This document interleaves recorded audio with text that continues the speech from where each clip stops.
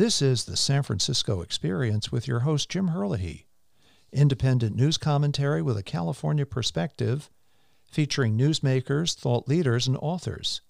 Season 12, Episode 16. Gary Hoover, Entrepreneur Extraordinaire, talking about his book, Bedtime Business Stories. Our guest today is serial entrepreneur Gary Hoover. Formerly the entrepreneur in residence at University of Texas McCombs Business School, he founded one of America's first book superstores, Bookstop, and went on to create Hoover's Business Information Company, a leading business reference source. An economics graduate of the University of Chicago, he studied under Milton Friedman, the free market economist, who eventually became his friend. He will share with us today tips for the budding entrepreneur based on his own experience and drawing on business stories from the American Business History Center. He currently serves at University of Texas School of Information in Austin, Texas. Gary, welcome to the show. Hey, Jim, it's great to be here. Well, Gary, please take a moment and give us a brief biography for our listeners. Okay. Well, I'll make it as quick as I can. So I grew up in a General Motors factory town, Anderson, Indiana. 60,000 people live there. 27,000 work for General Motors. And I'm in the classroom, and the teachers are talking about governors, kings, queens, presidents, generals, colonels, about their leadership style, about their strategy, who won which battle and who lost and why, their alliances, how they thought, how they led, why people followed them. And I thought, that's fascinating. They're really teaching about leadership, management. And this is so cool and interesting. And I'd hold up my hand and say, well, what about General Motors? And they say, well, what about them? They make Chevrolet, Pontiac, Buick, Oldsmobile, Cadillac, GMC truck, Frigidaire, refrigerators. So, well, we all know that. Everybody in town knows all that. But who started it? Why did they start it? Who runs it today? Are they smart or are they stupid? People may assume that anybody who runs a giant company is smart, but all you have to look at is at times Bank of America or Wells Fargo or Enron. If your listeners are old enough to remember Enron, they can look it up. The people that ran it had MBAs from the finest business schools in the world, and they ended up in prison. They didn't really understand business. Anyway, I ask these questions. Nobody can answer them. I'm in a newsstand with my family. My sister's looking at the horse and dog magazines. My brother's looking at the airplane and car magazines. I discover Fortune, the great American business magazine. And on the top there was the Fortune 500. That issue just came out, listing the 500 biggest companies. General Motors was 50% bigger than any other company on earth. It was the best run major company on earth, most successful. And this magazine, they had articles answering the questions or asking the same questions I was asking. And there were 499 other companies in that list. And I'm like, wow. I ran to my parents and said, you got to get me a subscription to this magazine. It's the coolest thing I've ever seen. And they're like, oh, you weird kid. Why don't you go play basketball, like a normal Indiana kid? I guess they didn't have the courage to say go race automobiles. But anyway, I got my subscription, and 2 months later, I entered the 7th grade. So wow. I now live with 60,000 books, including almost every issue of Fortune back to its beginning in February of 1930. I became a business junkie. Soon after that, a retail junkie, but always interested in a lot of stuff. In my 60,000 books, the biggest area is world history and travel and maps and geography. Hardly any. It's all nonfiction. It's a reference library. But my whole life has been about understanding what makes businesses succeed and fail. And at first focused on big companies and learning from GM and how it was built and everything. But then ultimately got into retailing and realized, well, the real advantage is with the entrepreneur. You can take on the big guys all the time. I decided to go start my first retail chain and led to a life of entrepreneurship and then teaching and now writing. So that's a short version. Gary, let me jump in there. Yeah. If you were starting out today as an entrepreneur, what field would you choose and why? And, interestingly, retail, of course, we have a retail, the apocalypse. So if you were starting out today as an entrepreneur, and for all of our listeners who are budding entrepreneurs, what field would you choose and why? The main thing in choosing a field is to find something you really love, that you have a passion for. And that's different for every person. And there's too much emphasis these days in business education, business schools. I teach at them all over the world. I've been all over Portugal and Colombia and the U.S. and all over teaching, talking to business school students and stuff. And there's so much enthusiasm. I'd call it a fad, but that's too simple a word.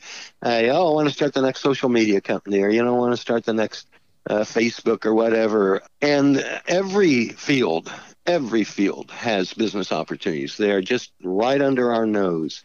And I had one student, he loved music, and he'd put on some concerts and things, promoted stuff, whatever.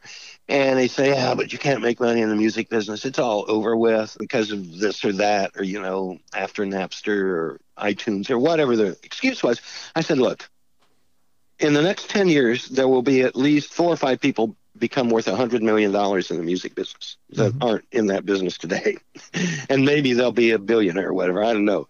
But I said, there are tremendous opportunities in the music business. It's just a matter of whether you can find them or not. So the real key is something you love. If you're going to start a company, for very few people is the money enough. You hit that point where you've got to have your investors, Federal Express, your checks to cover payroll. You hit that point where your partner quits or gets a divorce or dies, or your biggest customer says, oh, I'm sorry, we can't pay that bill.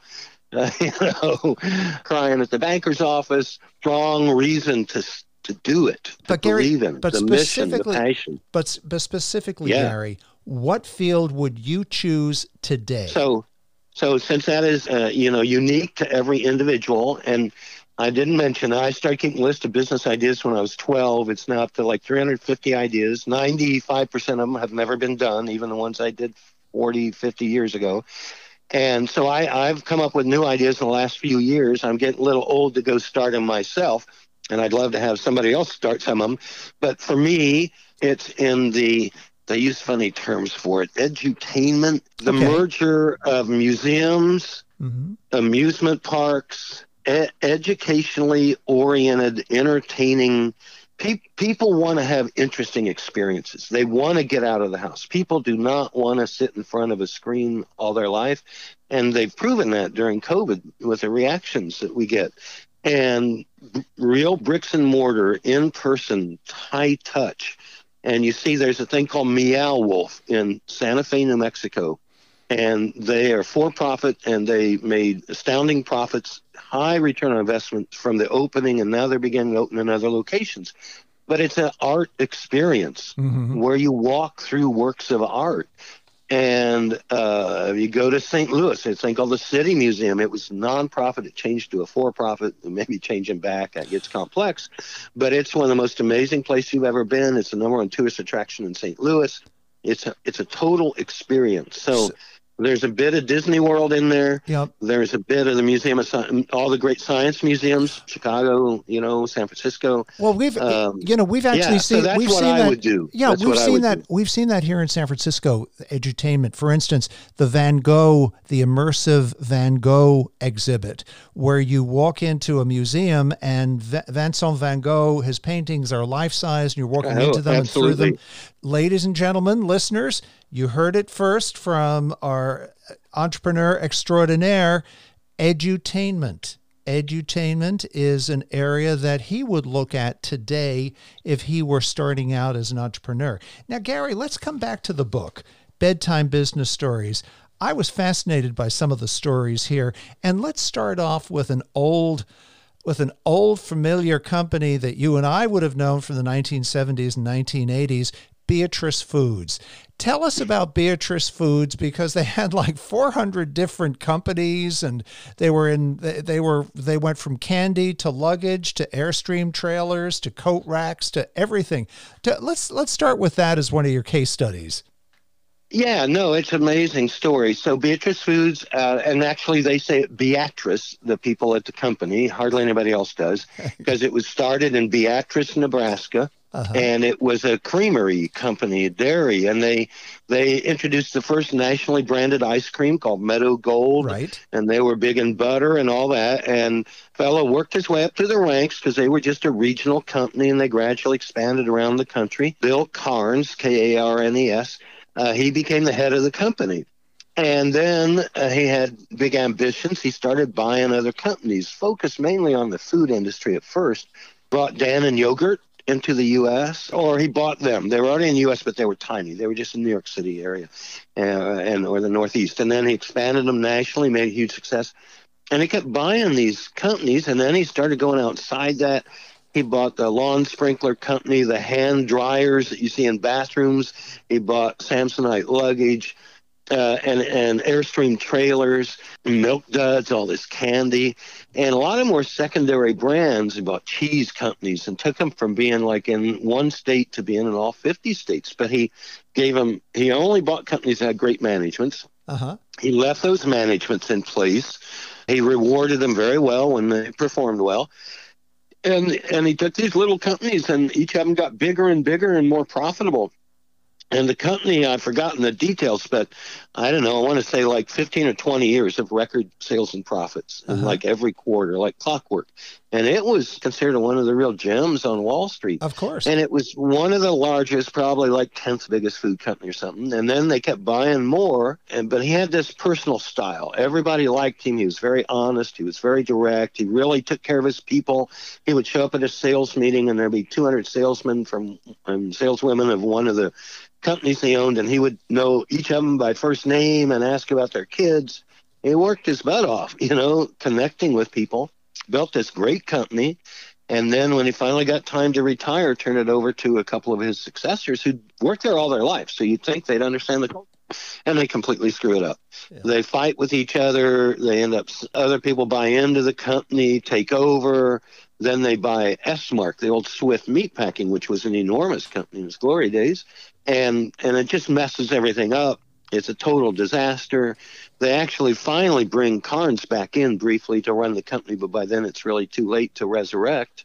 And they split it into all these pieces. So all those brands, Samsung, Airstream are still going strong, but they're under different owners. It's all split up. Yeah. But and they were briefly the biggest food company in America after they'd made all those acquisitions. And even, I think, owned Avis Rent-A-Car. Amazing. So it was a true conglomerate, even though he hated that word. He considered themselves really a food company, a little off there.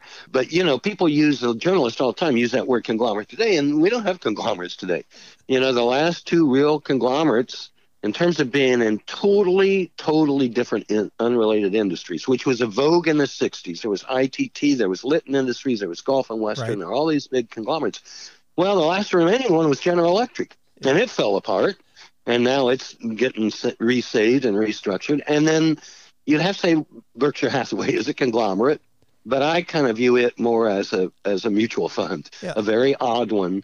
But it's a different animal, and it'll be interesting to see how it does over the next 40 or 50 years. After Warren's gone, because the idea of the conglomerate didn't work. Right. The idea, if I can run one business, I can run any business. That is not true. Very, very few people is that true of. Let's come back to one of the examples in your book. We'll move away from food. Let's move on to RCA. RCA, again, for our generation, for you and me, every television in every living room in the United States was either Philco or RCA.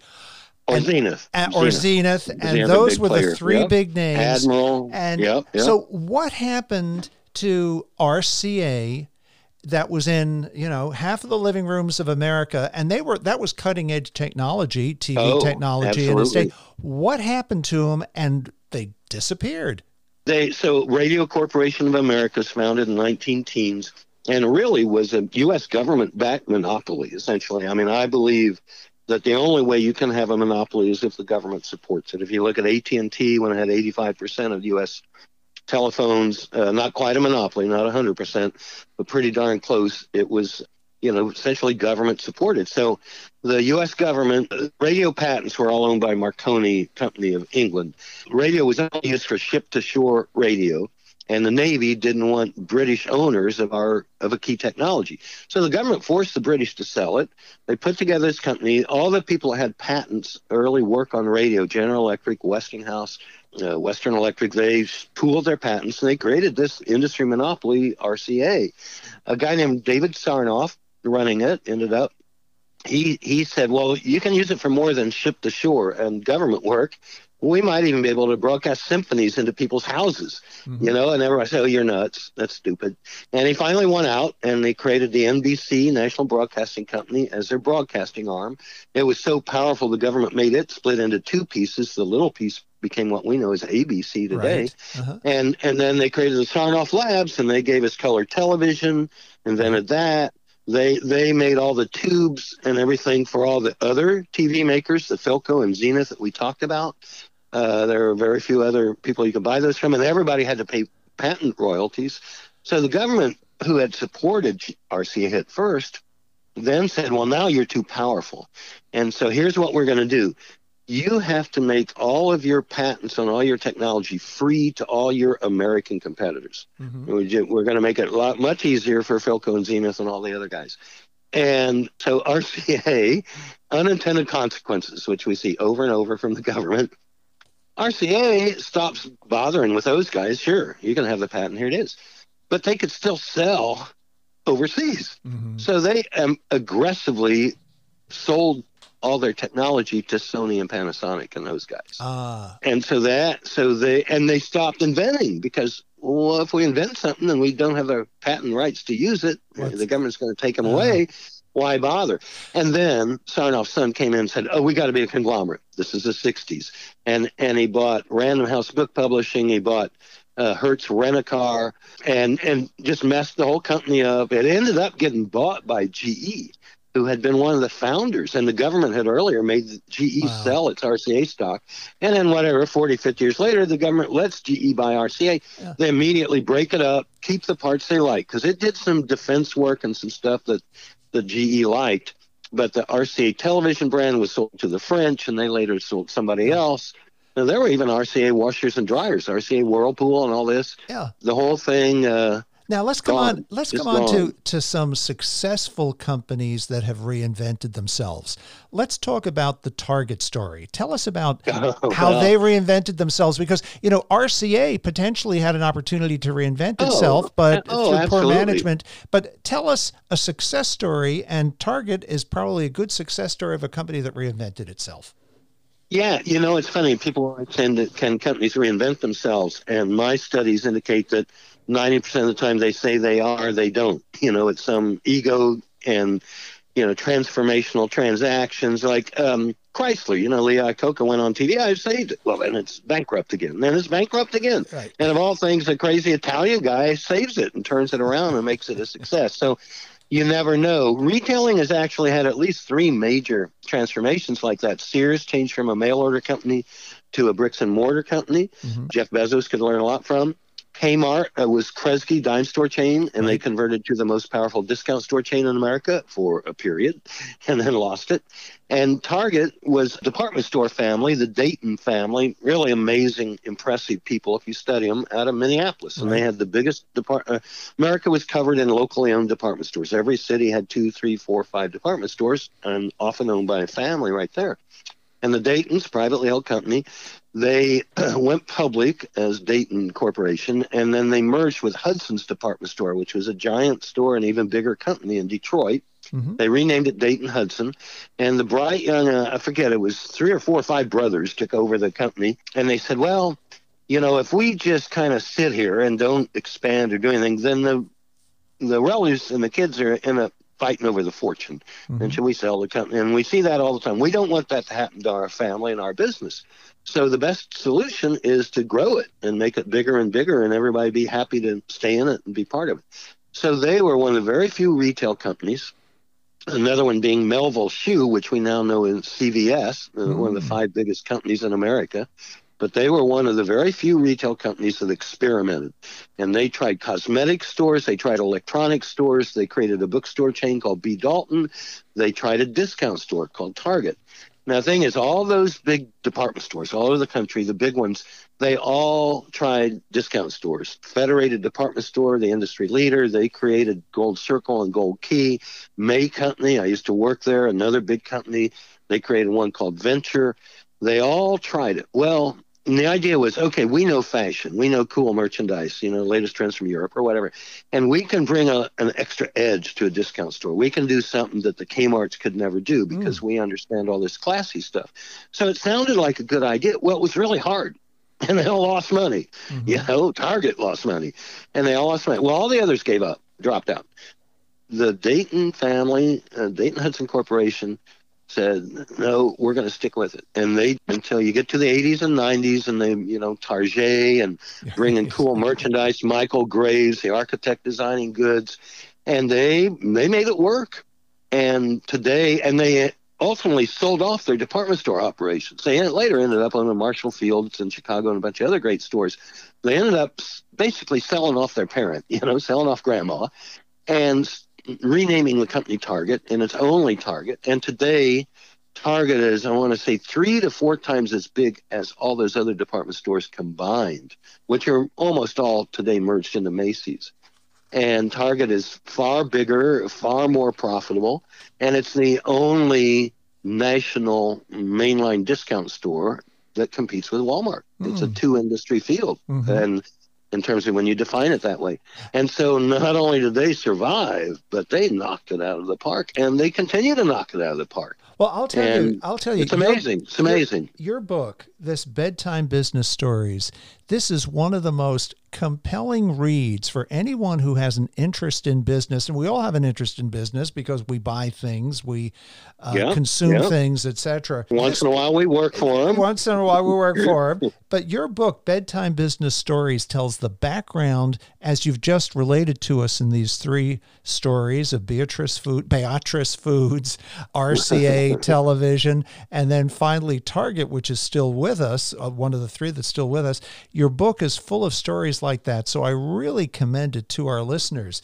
Now, Gary, tell me about the American Business History Center, because who was the president who said the business of America is business? I think was it Calvin Coolidge? And Engine Charlie, well, yes, and Engine Charlie Wilson, what's good for America is good for GM and vice versa. Yes. No, the thing is, we always learn a lot from history. University of Chicago is a very much great books, traditional learning. When you study science there, you read Isaac Newton and all that, and you study psychology, you read Freud and Jung and all that.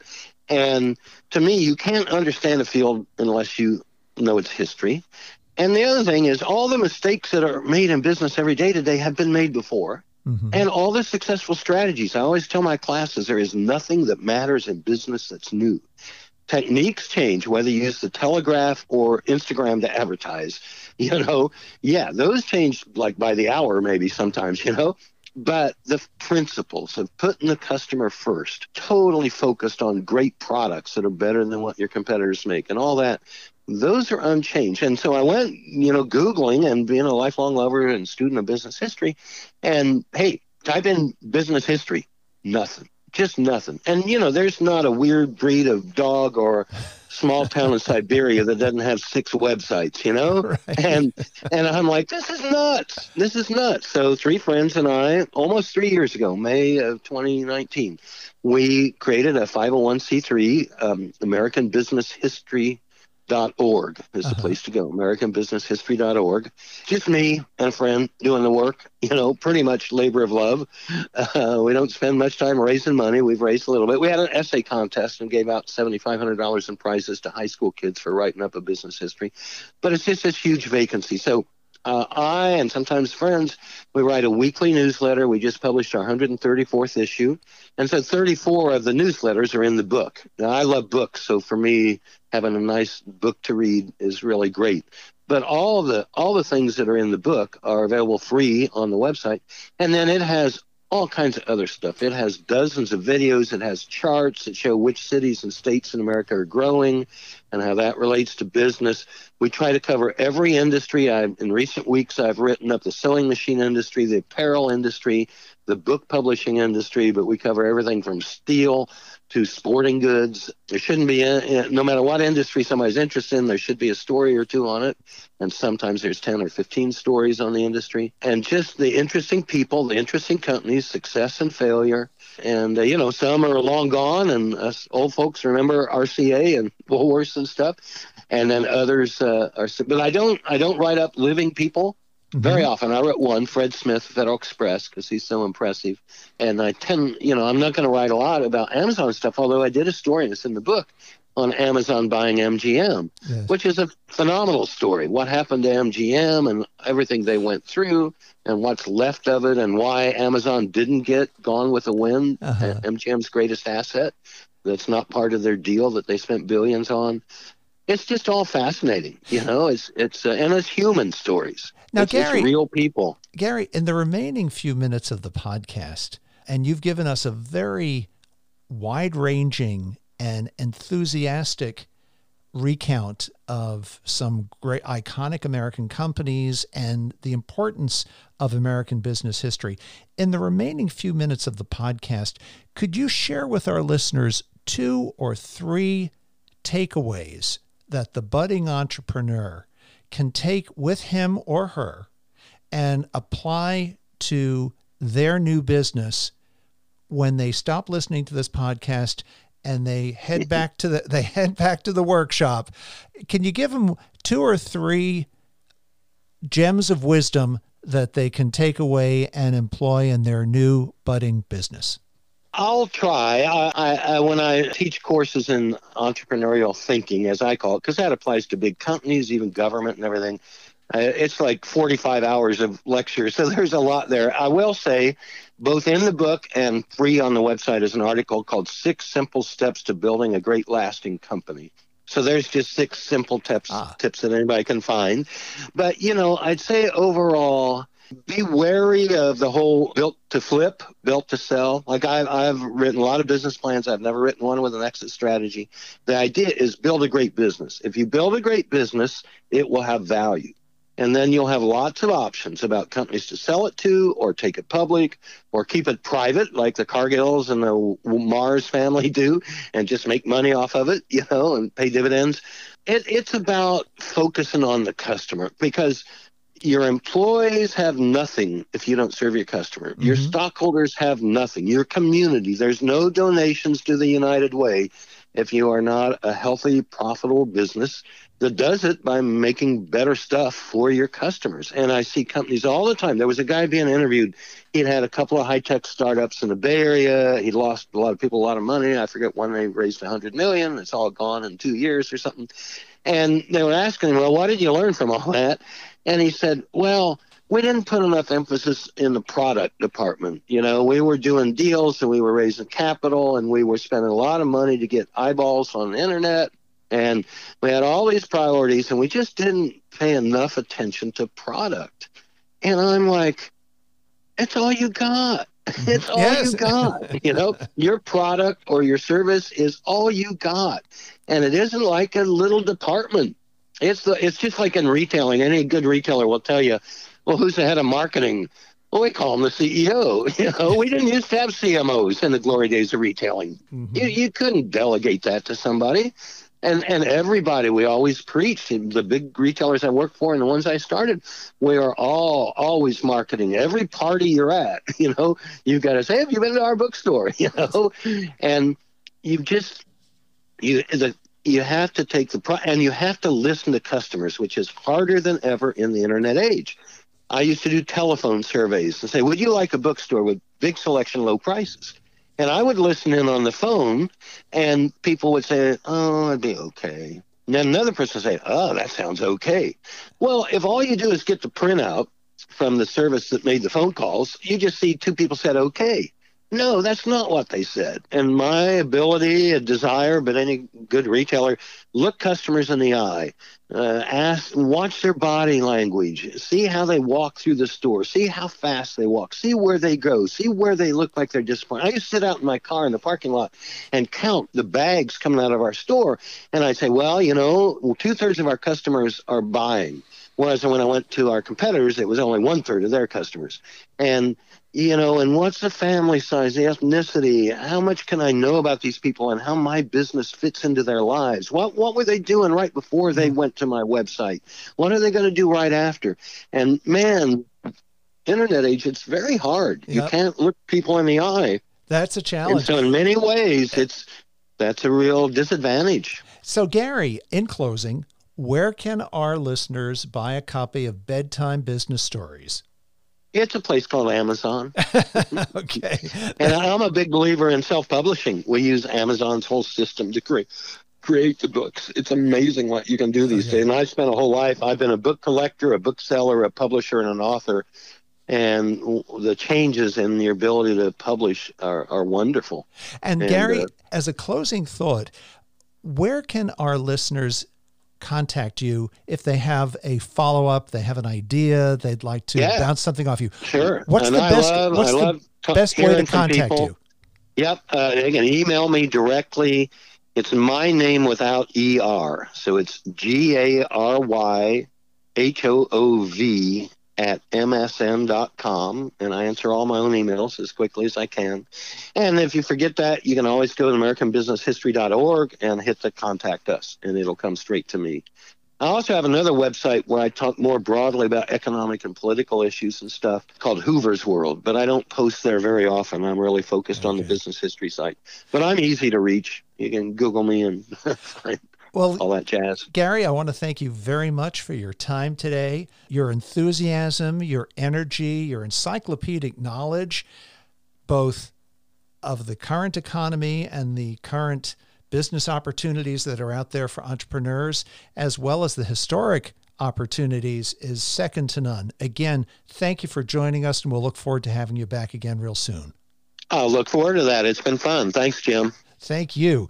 And for my listeners, please take a moment to visit our website, www.thesanfranciscoexperiencepodcast.com, and subscribe. By subscribing, all future episodes will come directly to your inbox, and you can also listen to the 241 past episodes. This has been the San Francisco Experience and your host, Jim Herlihy, coming to you from America's favorite city, San Francisco.